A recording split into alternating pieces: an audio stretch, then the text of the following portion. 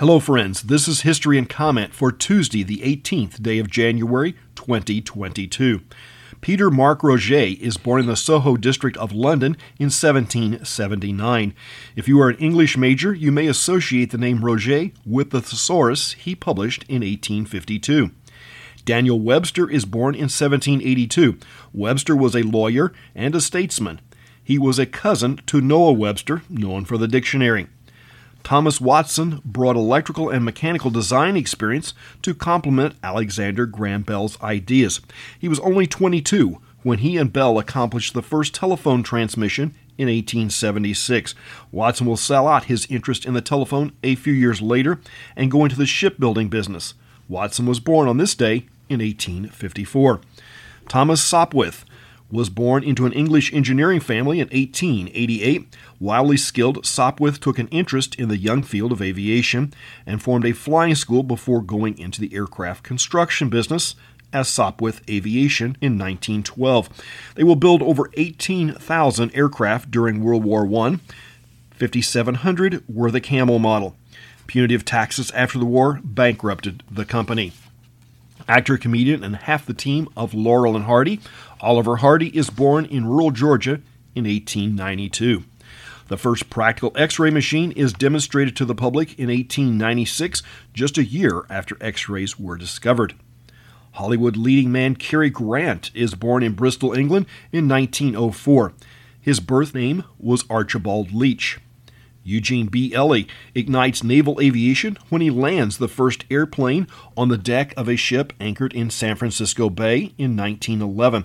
2 months earlier, he had been the first pilot to take off from a ship. Well, barely. The aircraft dropped down and touched the water before gaining enough lift. An electrical engineer specializing in audio equipment, Ray Dolby, is born in 1933. Nashville session musician Hargus Pig Robinson is 84.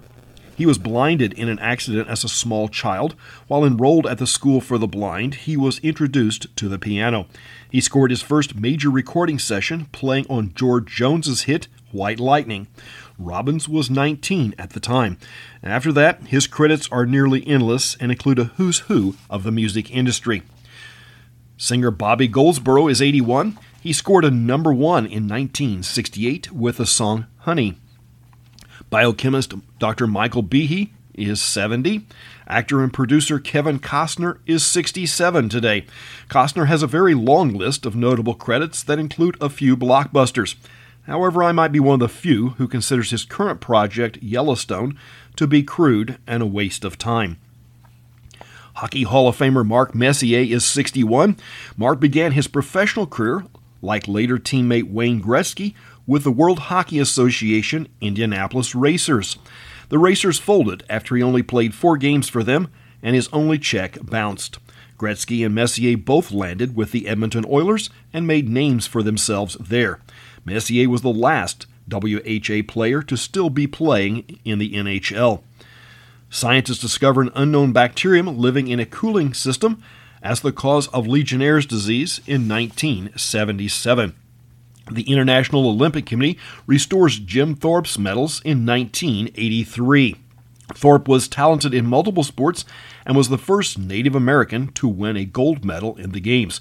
Thorpe won 2 gold medals in the 1912 Games, one in the pentathlon and the other in the decathlon. The medals were stripped when it was learned that Thorpe had been paid to play semi-professional baseball a couple of years earlier.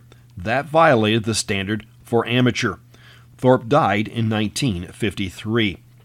Martin Luther King Jr. Day is officially observed for the first time in all 50 states in 1993.